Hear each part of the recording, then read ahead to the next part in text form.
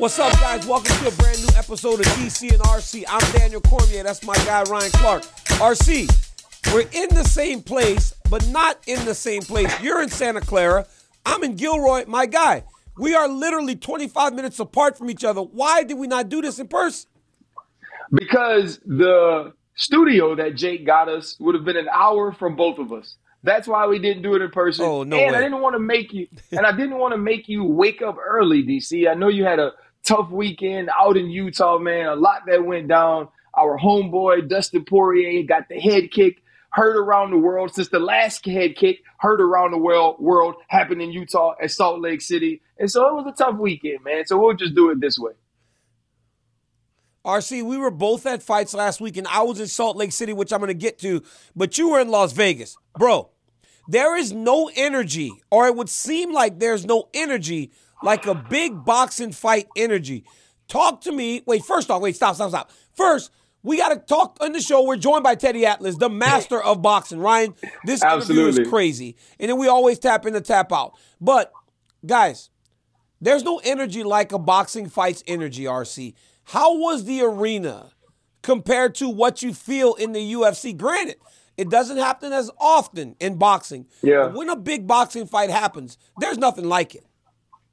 Well, I think the one thing that happens in boxing is those fights are special. You don't get Terrence Crawford versus Errol Spence all the time. Two undefeated fighters, two guys that hold title belts. So you don't get that sort of atmosphere created for you in boxing very often. And the other thing is it almost feels more star-studded. It's a different sort of thing, kind of like when we saw Denzel Washington when he played Frank Lucas on American Gangster walking in with the fur coat. You know, you had all of these different stars from all of these different sports, and they were so invested into what was going on in that ring in that last fight between Crawford and Spence. And it was a virtuoso performance by Terrence Crawford. It was a performance to me that put him in the conversations with welterweights like Floyd Mayweather. It was so dominant that even though I know that's what Errol Spence signed up for, that's what Errol Spence gets paid for, and that's what Errol Spence for 28 times out of 28 times, that was the side he ended up on. It was almost sad to watch. It was such a dominant, beautifully executed, and physical performance by Terrence Bud Crawford. I can't see anyone ever doubting him again, and he is now a boxing superstar. You know what's crazy, RC?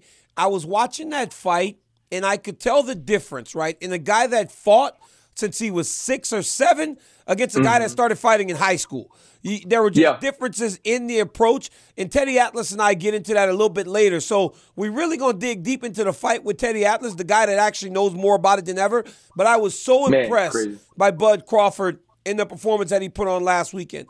But, RC, I was also in a place where the energy was crazy. I was in Salt Lake City. And Ryan, Salt Lake City is quickly becoming one of the best fight cities in the entire country. From fight number 1, RC, there were 10,000 people in there. And they were treated to a fantastic fight. Yeah. 9 fights of the 11 were finishes, Ryan. It was packed, it was loud, but ultimately it led to Justin Gaethje becoming the BMF champion. First, how surprised were you that he won, but not only won, he won by a head kick? Well, I think we'd all decided that this fight wasn't going 5 rounds. I just don't believe that anyone could have envisioned that it ended with a head kick by Justin Gaethje in the second round. But if you go back to the first, he tried it then. And if you remember, Dustin Poirier was able to parry it a little bit and not necessarily take the full brunt of the kick. But you said it a million times, DC, that even when you block a head kick, it has some sort of effect on you. And for him to time it the way he did in the second round, for it to land right around the back of the head of Dustin Poirier, and for him to lay flat and then almost get knocked out again by Herb Dean as Herb Dean slid in like he's sliding in the home plate to win the World Series. It was absolutely electric. And that's on top of the first round being extremely entertaining, extremely violent, both guys going back and forth. This was everything we expected this fight to be, even though it didn't go as long as we expected. This is what a BMF is supposed to be. And this is no disrespect to Jorge Masvidal and Nate Diaz.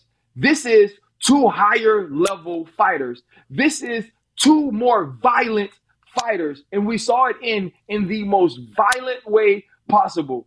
It was absolutely everything you sign up for when you go to watch these two men go to war and do battle. And I think the ultimate respect that they showed one another after the fight says how great they both are inside and out of the octagon. Ryan, you said war. I think Dustin Poirier wearing the red Marvin Hagler war hat is one of the best changes to like an outfit that I've seen in a long time. He started wearing that war hat, and I go, this dude got a Marvin Hagler hat. It just stuck with me right away. It was that type of thing. Think about the fight. Yeah, bro, it was that thing. But Dustin went on yesterday and said Herb Dean hit him with the people's elbow when he was trying to stop the fight. So Dustin's having a little bit of fun with it himself. Yeah. And he told me right after the fight, he goes, DC, I didn't see it. He goes, I did not see it because he didn't expect it. All training camp, he had prepared for Justin Gaethje in the inside leg kicks because those are the things that gave him difficulty the first time they fought.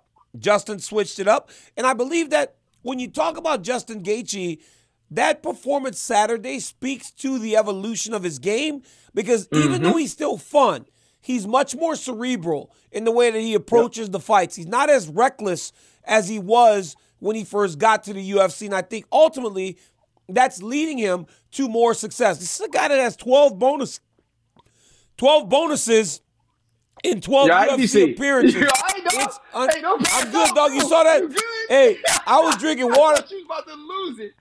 I took a drink. Hey, I took a drink, RC, and I was holding it. RC is crazy. Hey, I thought you were joking. Hey, what you doing? Bro, you can't drink water? Oh, my gosh. What is wrong with you?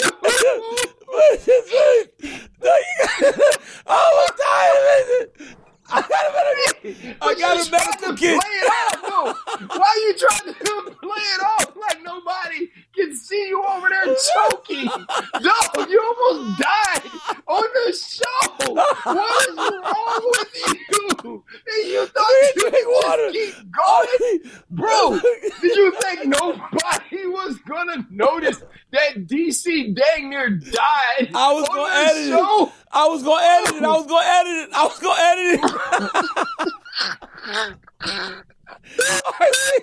RC. Oh my God. Bro. Oh gosh. 12 wins in 12 bonuses, 12 UFC appearances. Obviously, that gets people's attention. Conor McGregor reacted right after the fight. He tweeted. Conor tweeted, I got it, bro. I'm the real BMF. Don't worry about it. Oh, you got it? Go ahead. Go ahead. I'm the real BMF. He can fight for pennies if he wants, but I want spirits. I call the shots. I'm in it to launch shots. F. Chandler, you want it, call for it. Conor McGregor knows how to put his name in any spot that he decides to put his name to, but I do think that when you listen to Justin Gaethje's response to what Conor McGregor said, or to what Conor McGregor tweeted, it kind of tells you where the fighters are right now on Conor McGregor saying he doesn't want to fight a guy, and we don't know this to be true. He doesn't want to fight a guy who's on steroids. He's never taken steroids himself. And so that kind of lets you know where guys place Conor right now, especially with all the ins and outs of the USADA testing pool. But when you look at Justin Gaethje now putting himself in position as not only one of the more exciting fighters or most exciting fighters in the world, he's also one of the best fighters in the entire world. And we've seen him lose to Khabib Nurmagomedov. We saw him lose to Charles Oliveira as well in championship opportunities, but he's put himself right back there. And when you think about this division, the fact that Islam Makhachev will face Do Bronx soon, I believe that Justin Gaethje should get the winner of that fight, and he shouldn't fight until after that takes place. DC, I don't really know where you stand on it, but if you're Justin Gaethje, what would you be looking to do going forward? Title fight. It's title fight or bust for me, right? This guy needs to be able to fight for a championship because that's all he did, and that's all he wants to do. Remember, RC, he said last week, or last time he fought against Fiziev, that it was one more run at a championship opportunity. Well, now that is happening. It's happening right now. The ability to fight the winner of Oliveira versus Makhachev. And I think he's better prepared for it now. Because when you watch him in the Fiziev fight and you watch him in the fight last weekend, this guy's a better version of himself. And he said that when he went in there, RC, he said for the first time he had no nerves. He said that's why he was looking into the crowd, trying to find a way to make himself feel something. He was so at ease and calm inside the octagon, but he is the number one contender, and rightfully so. He is the guy that should be challenging for a championship. And Ryan, he's also a guy that took a round off Khabib Nurmagomedov. So if he did that, you would imagine he has the ability to go and do the same to Islam Makhachev, but try to apply some of the lessons that ultimately cost him to the fight against Makhachev or Oliveira, a guy he hurt very bad the first time they fought. Yeah, I think what we're seeing from Justin Gaethje as well is more patience. We've always watched him attack, but now you saw in the Rafael Fiziev fight, even here against Dustin Poirier, a more calculated approach to attacking his opponent, and that's ended up or resulted in wins for Justin Gaethje. But if Justin Gaethje does what we've seen many other fighters do, especially after Conor's prime, and we saw it happen with Dustin Poirier, is take that big fight. Get that big money because you understand the type of eyeballs, the type of pay-per-view buys, and also the type of tickets that a Conor McGregor fight could sell. What happens to Michael Chandler? Because we've supposedly been waiting for Conor to get back in the testing pool. It was said that he'd be fighting in December, and that was always at least what we assumed would be Michael Chandler. If Justin Gaethje takes that fight against the Notorious, where does that leave Chandler going forward? The Conor McGregor fight will come back around. There's no guarantee that even if he goes into a championship opportunity, win or lose, Conor McGregor opportunity will still be there. But there is something to that. Because if you beat Conor McGregor, not only fight Conor McGregor, you become a massive star. We have seen it happen for Dustin Poirier. We've seen it happen for Khabib Nurmagomedov. But I think he has to fight for a championship. But he has a lot of options out there for him because he won the fight. That leads me to this, RC. What about the guy that lost the fight? What about Dustin Poirier? Because Dustin Poirier now has fought Conor, beat Conor, fought Khabib, lost to Khabib, beat Gaethje, lost to Gaethje. He's been in championship fight after championship fight. He's one of the biggest stars in the UFC. But now he would seem to not have much direction. He's got a full bank account, and he's accomplished a ton. How do you match up Dustin Poirier now? Because Dustin Poirier would have to be okay with fighting back a little bit. There will be no more Michael Chandler, Justin Gaethje, and all those big names. He's going to have to be okay fighting back. So what's the approach now for Dustin Poirier? Yeah, you know, that's the hard part for the UFC because he is such a superstar in the UFC, in the organization. And it's almost like with the way the rotation goes and how guys can fight their way back into championship contention, you can't write him off. But there's also not necessarily that immediate opponent that you see Dustin Poirier stepping into the octagon with and then putting himself there. And you see Michael Chandler saying, well, now Justin Gaethje has the BMF belt. He has to defend it against a worthy adversary. That's necessarily not true. And then you see Dustin Poirier straight from Lafayette, Louisiana. Shut your you-know-what up. And that sounds like something that we would say, DC, when you fresh off the basketball court with somebody talking that's trash. But when you think of Dustin Poirier and where he is, it will be interesting to see how they match him up, being that Dustin Poirier is now in such a unique position, much like I feel we see Max Holloway in the featherweight division. But not only was this a huge fight on fight night, but the co-main event between Jan Blachowicz and Alex Pereira was a huge fight as well. And we all wanted to see, and we were very interested, what happens when Jan takes him to the ground? What happens when this becomes a grappling match? And we saw that extremely early, DC. I believe that Jan shot in the first 30 seconds of the fight, even at times getting to Alex's back. He was never able to submit him. And then we watched the striking. We saw the low leg kick start to take effect on Jan Blachowicz, and he wins the split decision. And we saw even Israel Adesanya weighing in on his YouTube channel that the body language of both fighters after the fight told you what you expected to be the outcome. When you were sitting octagon side watching this fight, DC, how did you see the move up for Alex Pereira in his first opportunity against a championship level fighter going? I thought it went well. I mean, I was very surprised, not surprised. I think that we underestimate the grappling skills of Pereira because he is a striker. But we got to remember, he's training with Glover Teixeira every single day. So for him to be able to survive with Blachowicz on his back, it should not be surprising because Glover submitted Jan Blachowicz when he got him down and dominated him on the ground. So for him to be able to survive Glover would tell me that he would be okay.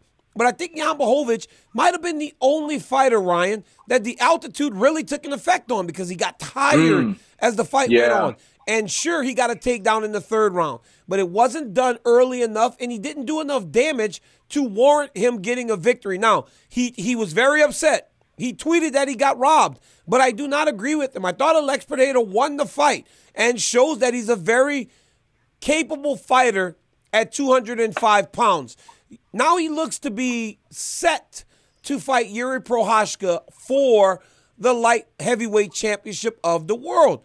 I feel that this is an even better matchup for him. Yes. To try and become a guy that has won a belt at middleweight and won the belt at light heavyweight. But when you look at him and you look at his goals, right, to beat Yuri Prochazka and then go back down and fight Adesanya again, what do you think of that?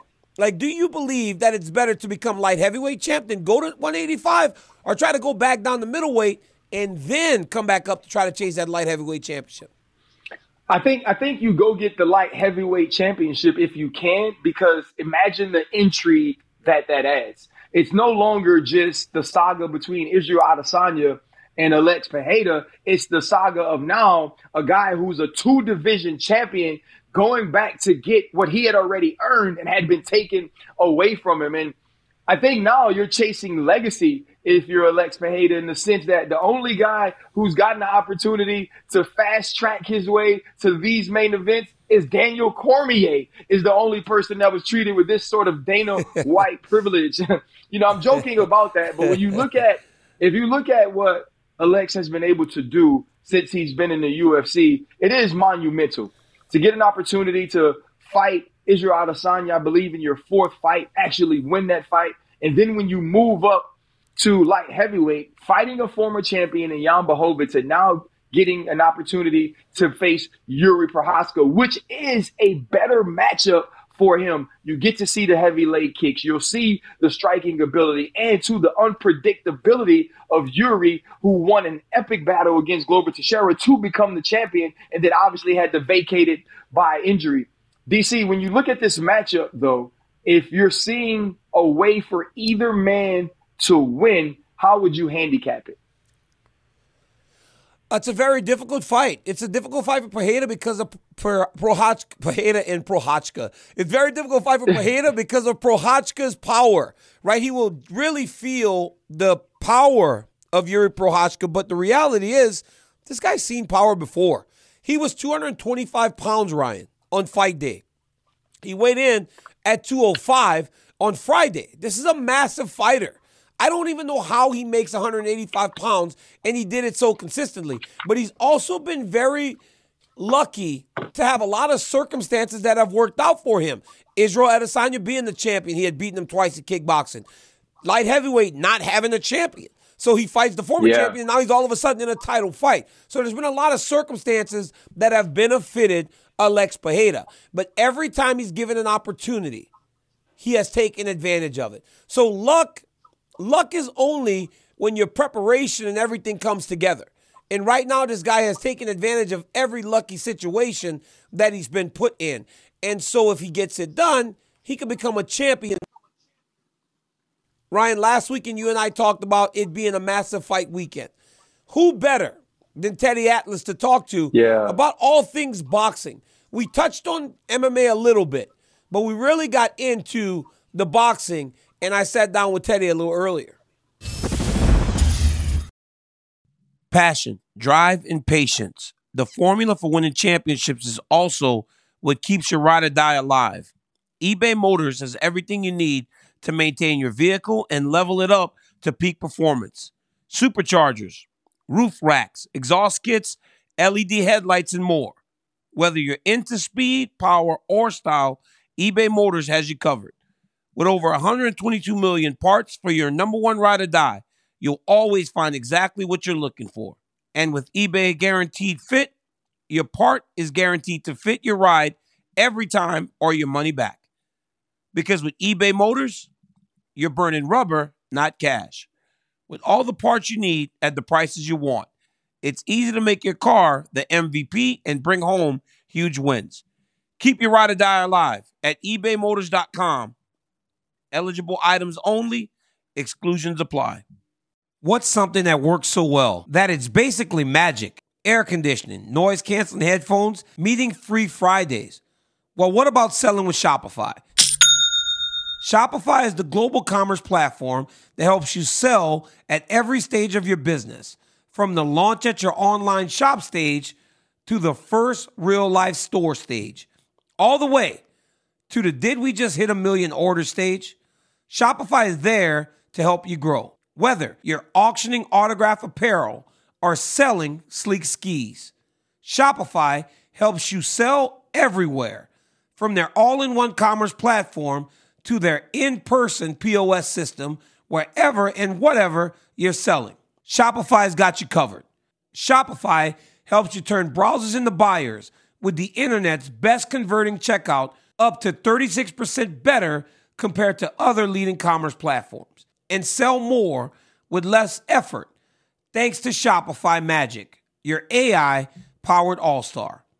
Shopify powers 10% of all e-commerce in the U.S., and Shopify is the global force behind Allbirds, Rothy's, and Brooklinen, and millions of other entrepreneurs of every size across 175 countries. Plus, Shopify's extensive help resources are there to support your success every step of the way. Because businesses that grow with Shopify. Sign up for a $1 per month trial period at shopify.com/DCRC. All lowercase.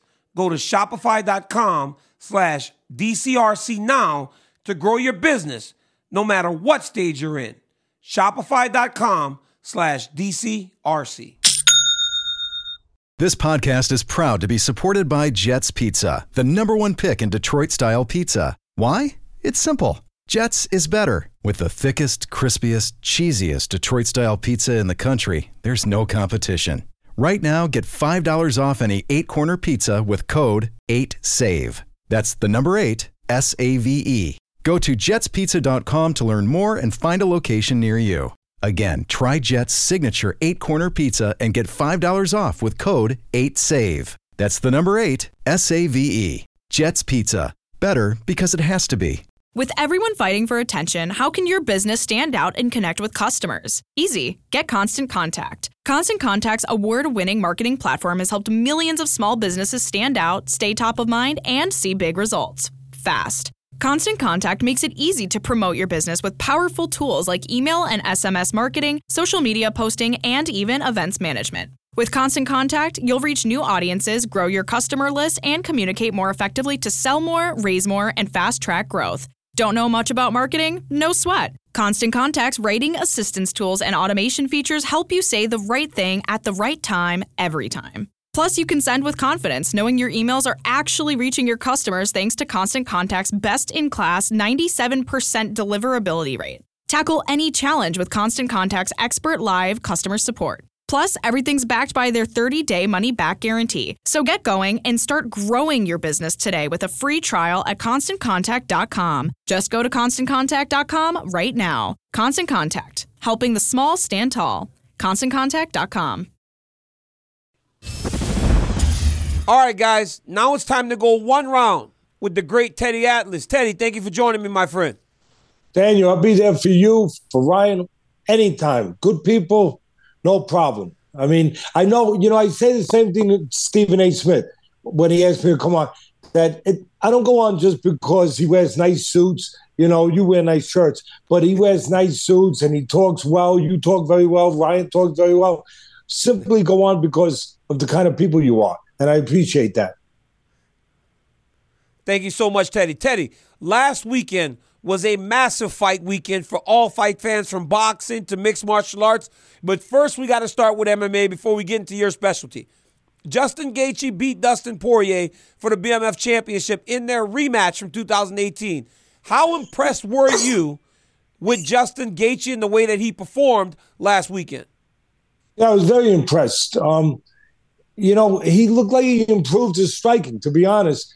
I know it was a short window, but from his not even his last performance, just from his last performance with Dustin, I saw a more complete boxer, if you will, where he was using the ring, he was keeping him off balance. He knows Dustin's a good puncher and he's a good finisher if he gets you hurt. And he was doing what a boxer would do. He was giving angles, he was looking for spots, and he was picking spots. He wasn't being a sitting duck, sitting right in front. So I was impressed with that because, again, I saw the improvement. I saw the change. But I'm going to throw something at you because you're the expert in that cage. And here it is.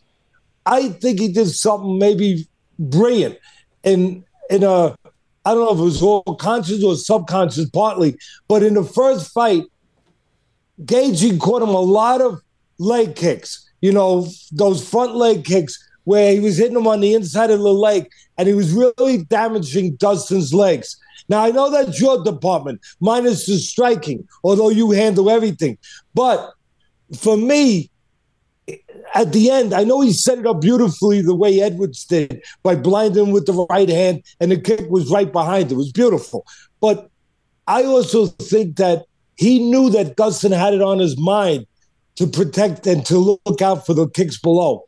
And he wouldn't be quite as aware of something above.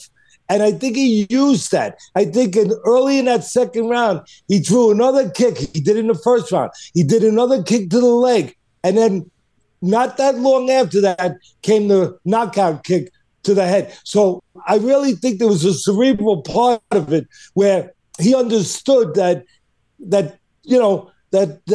Dustin would be prone to thinking about the legs and maybe not the head with the kicks. And I thought it was, at the end of the day, I thought it was a masterpiece in a way. It was short, but again, mixing up the boxing, moving a little bit, picking spots, not standing directly in front to be a target. And then again, with the thinking about where Dustin's eyes might be. His eyes might be looking down a little bit, something coming up top. Teddy, I got to ask you a question about Justin Gaethje. Justin Gaethje is one of the funnest fighters in the world, but he has somehow managed to be fun while also winning. How difficult is it to do that? To not only have a fun style of fighting, but also a winning style, as he is now the BMF champion, and he is the number one contender in waiting for the winner of Makhachev versus Oliveira too. It's all in the temperament.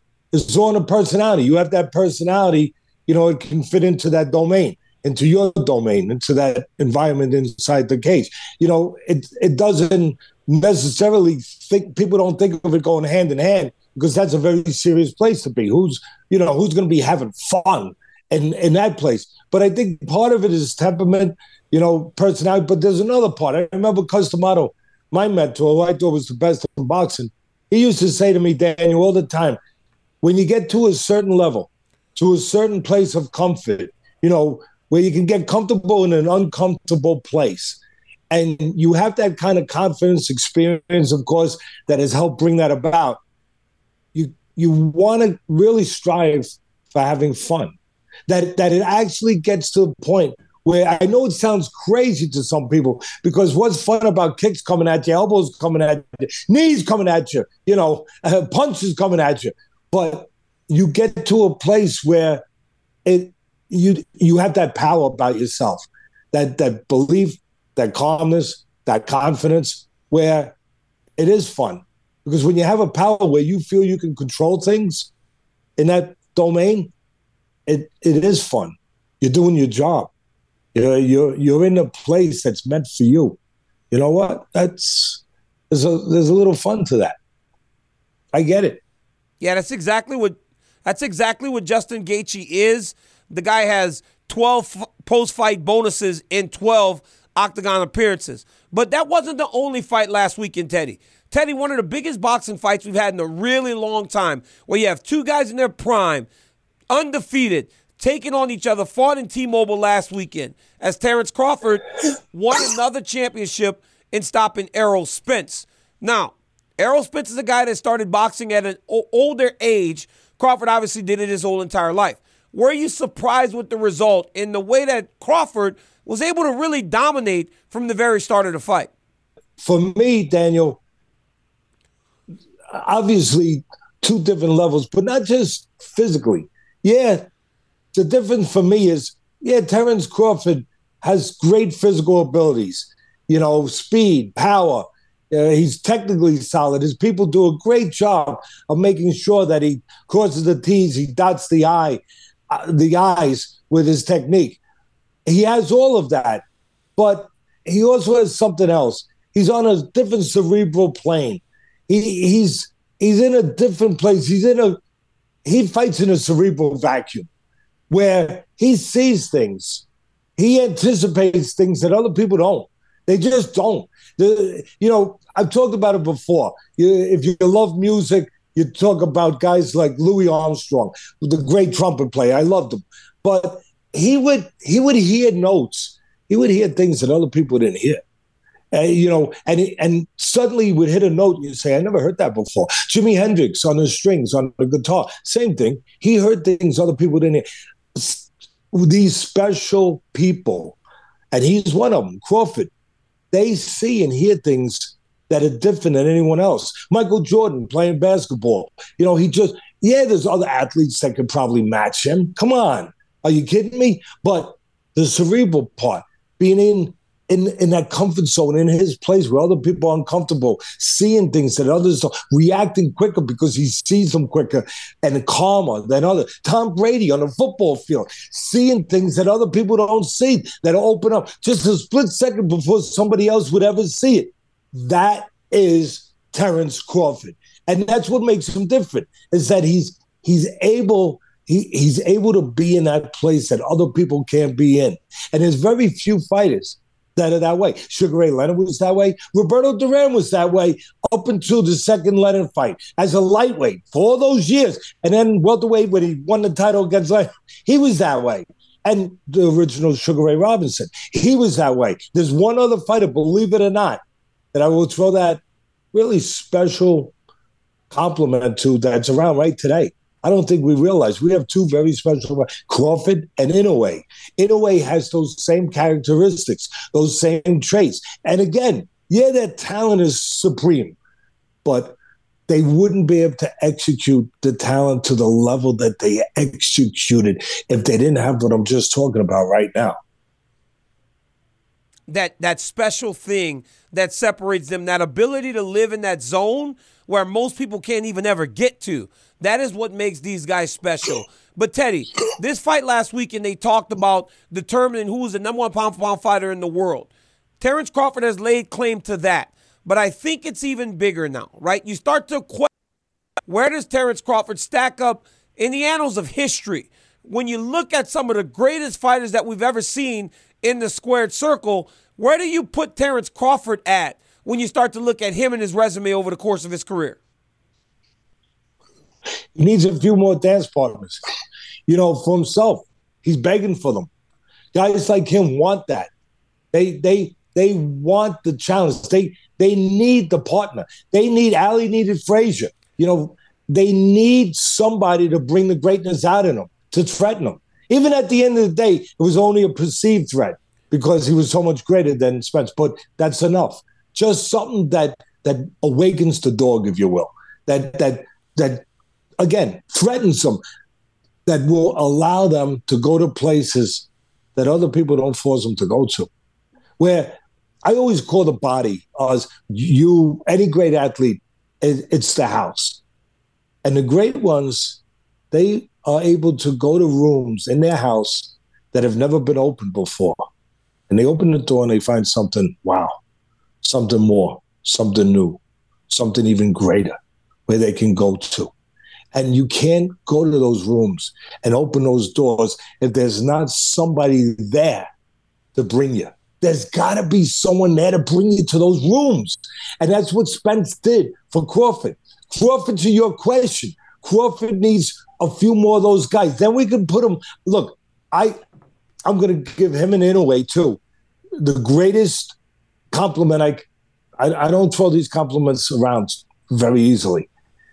To me, the greatest ever of boxing was the 30s, the 40s. There were fighters like Henry Armstrong that had almost 250 pro fights. They fought everybody. They fought every monster out there. And then you had the 80s where you had Leonard and you had Hearns and you had Hagler and you had Sweet Pea and you had Aaron Pryor and you had Benitez. I mean, I could go on, and they all fought each other. What a great, as great as those eras were, I will fit. And again, I'm very careful about this. I will fit Crawford into any of those eras. That's the greatest compliment right now. And in a way, too, I will fit them into any of those eras. Now, as far as, again, to finish up on your question, to actually put a number to him, where does he fit in the history of this great old sport? No sport been around longer. Maybe marathons. But other than that, nothing's been around longer. He has to have a couple more challenges. People that, again, will make him open that door in the house that hasn't been opened. He don't even know how far he can go yet. That's what makes these guys so smart. Michael Jordan told you guys that all the time. He needed, when somebody got on him, when somebody challenged him, all of a sudden, then what did you see? You saw Jordan that you thought you had seen the best, and then you saw something else. Same thing with Crawford and the very few special people like Crawford. They need that challenge. They need that bar. You give it to him, he's going to rise to it. Teddy, we were just talking about one of the better fighters of this era, one that fits in any era. That's a massive compliment from a guy like you. No one will mistake the fight this weekend for two guys that will be considered all-time greats, as Jake Paul returns to fight Nate Diaz. Now, I thought when Jake Paul fought Tommy Fury, he looked like you would expect a novice boxer to look like, because he seemed a bit behind and he was just kind of winging punches. But then when I look at him against Nathan Diaz this weekend, what do you see? And does Nate Diaz have an actual chance to beat this guy in a boxing ring? Because for one thing, Paul he does have some of the fundamentals, and he is training hard to become a pro boxer. Yeah, listen, a lot of people poo-poo Paul. It comes from the world that he comes from, YouTube world, whatever the hell world that is, But I give him credit. He respected the sport. And he got a trainer, a real trainer. He put time in, put a few years in now, worked his backside off, learned the things, the rudiments of the sport that he needed to learn. Again, respected the sport. And he's a work in progress. He's getting better. And he has raised his game to a certain level where, you know what? He's not that bad. I mean, I'm not getting crazy and putting him in there, with guys that have been boxing for years at a certain level. He's lost his first fight to a boxer who wasn't great, but he was a boxer throughout his whole career. And he wasn't an older guy. So I get it. But it was competitive. It was still competitive. And you got to give him credit. He's fighting all pros. Yeah, older guys, MMA guys that aren't necessarily great strikers. Their strength is more on the grappling, on jiu-jitsu, on the floor. But they're still pro athletes. They're still pro fighters. They still have this, that they can go into an uncalm arena and be calm, that they can put the fear and all the things that can paralyze other people, put it to the side, and they can go and find a way to get to you. He's dealing with those guys that have a PhD in that, a PhD in that. He hasn't gotten a PhD in that yet. Nate Diaz has a PhD in that.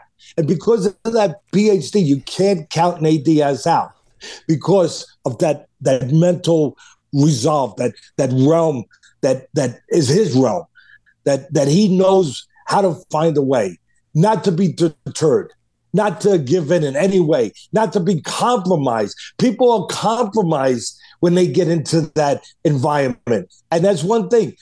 He doesn't get compromised, Diaz. So he has that going for. But I agree with you. I think I'm picking Paul to win a fight. And the reason I'm picking him to win a fight is he has developed himself enough. And I'll make it real simple. He throws straighter punches than Diaz. How's that for you, Daniel? He's got the straight jab. I think that can control Diaz on the outside. And he's got the straight right hand. And sometimes Diaz, he breaks the rules. He breaks the laws in the ring where he'll throw wide punches right in front of you.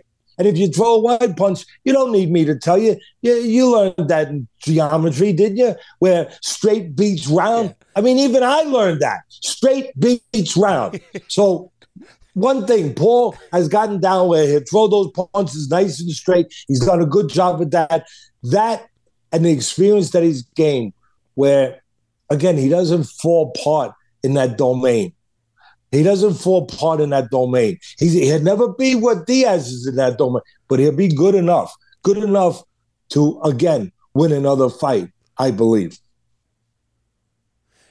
For Nate Diaz, he's got to be smart enough, but he's got to kind of use his activity and his experience if he wants to get the job done this weekend. If he stands out at range and tries to just box Jake Paul, I think he will have a difficult time keeping up with him. But I do believe that if he tries to overwhelm him, he might give himself a chance. Because one thing that Nate Diaz does is Nate Diaz can fight at a really high pace, and he can keep a really high pace for an extended period of time. I have seen Jake Paul at times slow down as the rounds is going on in his fights. So Diaz would have to really overwhelm him.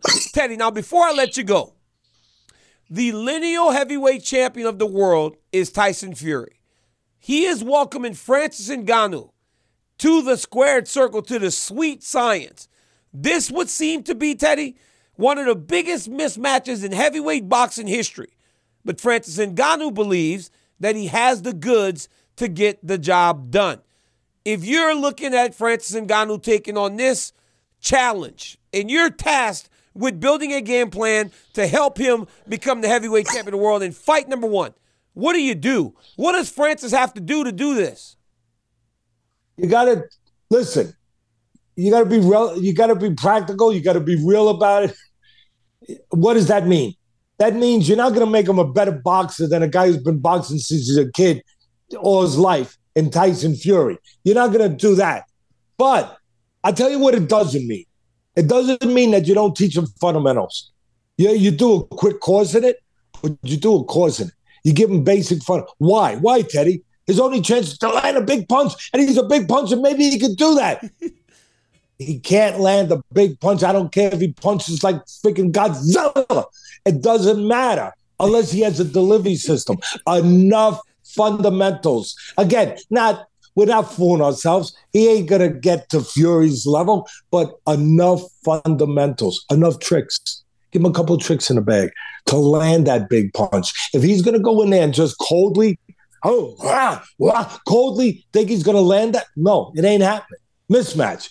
But if he learns enough, just enough, that word I used to always use, a delivery system, because the punch means nothing without a delivery. If you can't get it to the top, Custamato again, the great Custamato used to say, I was 17 years old. He wanted to drill into my head. You know what he said? He used to say, Teddy, a punch, a power of a punch, the greatest punch in the world, means nothing if you don't have a delivery system.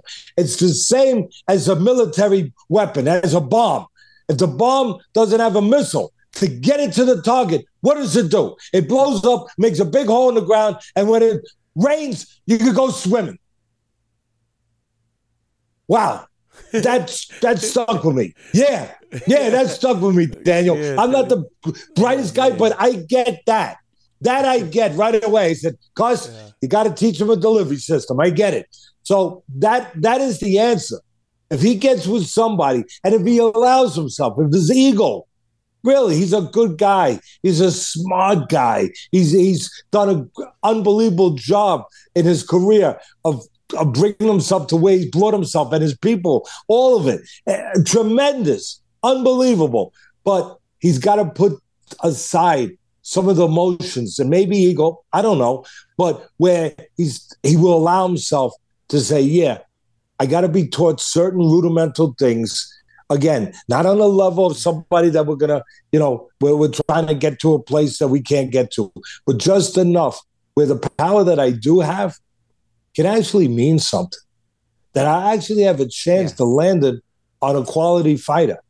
And if he allows himself to do it, gets with the right person to do that, if he does that, I'll tell you one thing.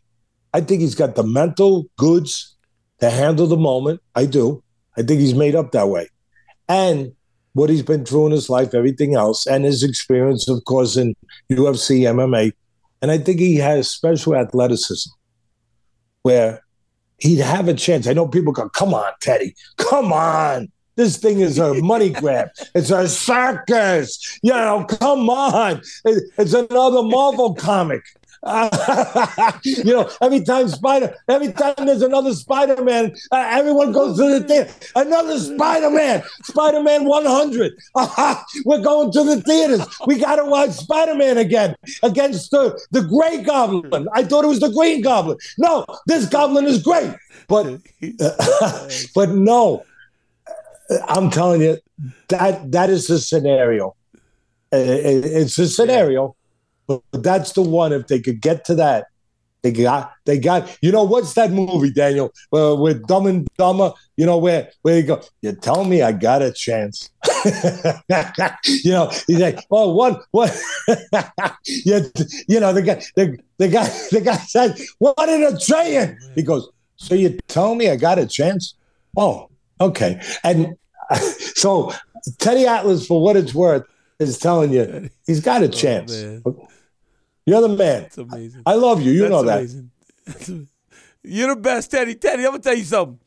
I never look at people. I wish they could see my face the entire time that you're talking because I feel like I'm just in a class and I'm getting schooled in all things sports and just mentality, man. I appreciate you always being so generous with your time, coming on DC and RC and anything else that we ask you to do in terms of mixed martial arts. Teddy, again, man, thank you for joining me. And I can't wait to see you on the next one. We missed you last weekend because you were out in Vegas, but maybe in Boston we'll sit down. That'd be great, Daniel. And I mean what I say. I don't say it just to say it. Because of the people you are, I'll always be there when you call me. Always. Thank you, Teddy. Bro, every time I talk to Teddy Atlas, I'm just smiling the whole time because that dude be going off. But he is as knowledgeable. He is as knowledgeable about fight sports as anyone walking God's green earth. RC, but you know what time it is right now. You got to get back to the 49ers, so it's time for you and me to tap into that. Let's go.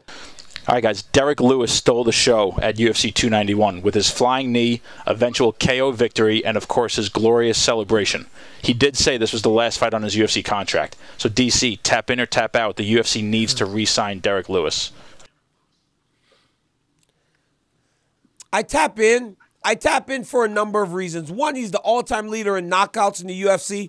Now, I'm going to pull the curtain back a little bit. If Derek Lewis wouldn't have got it done this weekend, I could have seen the UFC releasing him because he had been on such a long losing streak, but he got the job done in phenomenal fashion. So I tap in on them needing to re-sign him to keep him around and continue to have fun fights. But I also tap in for this reason. If he becomes a free agent, it really does make Francis Ngannou able to really have a big pay-per-view. Because regardless of what the first fight looked like between those two, if these guys are matched up again in the PFL, it will do numbers. And I don't know if the UFC is wanting to see that in Francis's first MMA fight. Obviously, his first boxing fight is going to be huge. But him and Derek Lewis will be a massive MMA fight. So I tap in. Yeah, I tap in as well because any dude that celebrates this way is the type of dude I need around, DC. You know, UFC, man, sometimes it can just get so heavy and it's so violent and, like, guys are so serious. Derek Lewis enjoys winning, whether he has his pants on or not, whether his cup is in the stands or not. Derek Lewis has a good time when he wins, so I tap in just to see the celebrations. You want to laugh at me? You want to laugh at me? Now you sneezing. What is wrong with your computer? Jake, get us to the next All right, guys. Tony Ferguson fell for the 6th straight time on Saturday night. He has not won since 2020 and seems to be on the downside of his career. So, RC, tap in or tap out. It is time for Ferguson to walk away. It's always difficult, right, to say somebody should walk away because he seems to still have a lot of fight in it. I tap in that this is something he should seriously consider. He should seriously consider why he continues to step into the octagon. Is it to win? Because if it is to win, then I do believe that he should walk away. If it's to compete at a high level, especially when you look at what we saw from Tony Ferguson against Michael Chandler earlier, what we saw from Tony Ferguson against Nate Diaz in his last bout, or even how he fought against Bobby Green before the eye poke and then all the way into the finish. Tony Ferguson is still game as ever, but Tony Ferguson isn't good enough to beat high-level competition. And if that's your reason for fighting, then I tap in on Tony Ferguson considering walking away. You know, RC, he's 5 fights to the title. That was his catch line all week, but now he's lost 6 in a row. Look, man, this guy's not losing to terrible fighters. He has lost to Diaz, Chandler, Dariush, Oliveira, Gaethje, and Bobby Green now. But the reality is he's 39 years old, and while he still has a ton of heart and fight, it just does not seem like his body is allowing him to do everything that his mind is telling him to do. And because of that, and only that, I think it might be time for him to either say to the UFC, I want to keep fighting, but the competition needs to go down, or go fight somewhere else. And he's going to be mad at me about it. But yes, the fight's still there. It just does not seem the body's able to respond in the way that his mind is telling it to. So I tap in. All right, guys, this Saturday, big stakes in the main event as Corey Sandhagen takes on Rob Font. While it is a catchweight, top contendership would be at the ready for the winner. So, DC, tap in or tap out. Corey or Rob jumps to the top of the line with a win. I tap in on Sandhagen. Not wins this fight after the way he looked against Marlon Vera. I believe that he would be next for a championship opportunity. This is a weight class that's full of good guys with Umar and Piotr Jan and Sean O'Malley and Aljamain Sterling and Rob Dvalishvili. Corey Sandhagen would jump around the top. But if Aljamain Sterling's telling the truth that this will be his last time at 135, Merab Dvalishvili should be next. And if Sandhagen wins, that'll be the opponent for Merab. You know, I tap out, and here's why I tap out. If Aljamain Sterling is going to leave the division, whether win or lose, I think it depends on what the Sean O'Malley fight looks like. If Sean O'Malley is extremely game and this fight is tight all the way down to the end, I believe that he would be Merab's opponent in the next championship bout to see who gets the vacant title at bantamweight. And so I don't believe Corey Sandhagen or Rob Font moves into that spot. All right, guys, not so much a tap in or tap out, but just a great video. We actually found somebody who does DC better than DC. Let me introduce you guys to Harold Aiken.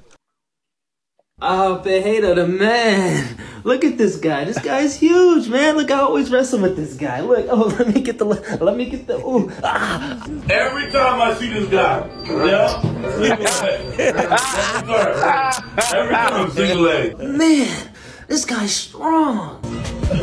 Strong guy, huh? How big is this guy right now? Oh my God! Hold on, I get the leg.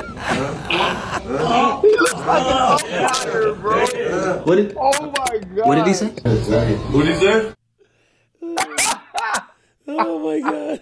The funny part is this though. He watches every video you put out.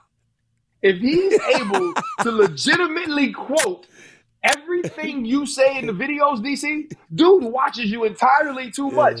He's a real fan. If we ever get to a city near him, we got to bring him on the show and his umpire pad thing that he had to make your belly, because it looked really good, and that's just how your shirts fit on Fight Night. Uh-oh. Oh, shut up, Ryan. I swear to God, I'm going to smack you. You know you ain't that far away from me, so you better be careful. Hey, you know what's the best part about me grabbing Pereira's leg? Every time I grab his leg, he goes, look, He does, He does that every time. Like, I'm defending, RC, he is the man. And now he finds himself possibly in line for a light heavyweight championship. RC, hey, man, thanks for making the time. It was great. Enjoy your time in San Francisco, the beautiful Bay Area, my guy. Close the show out. It's beautiful.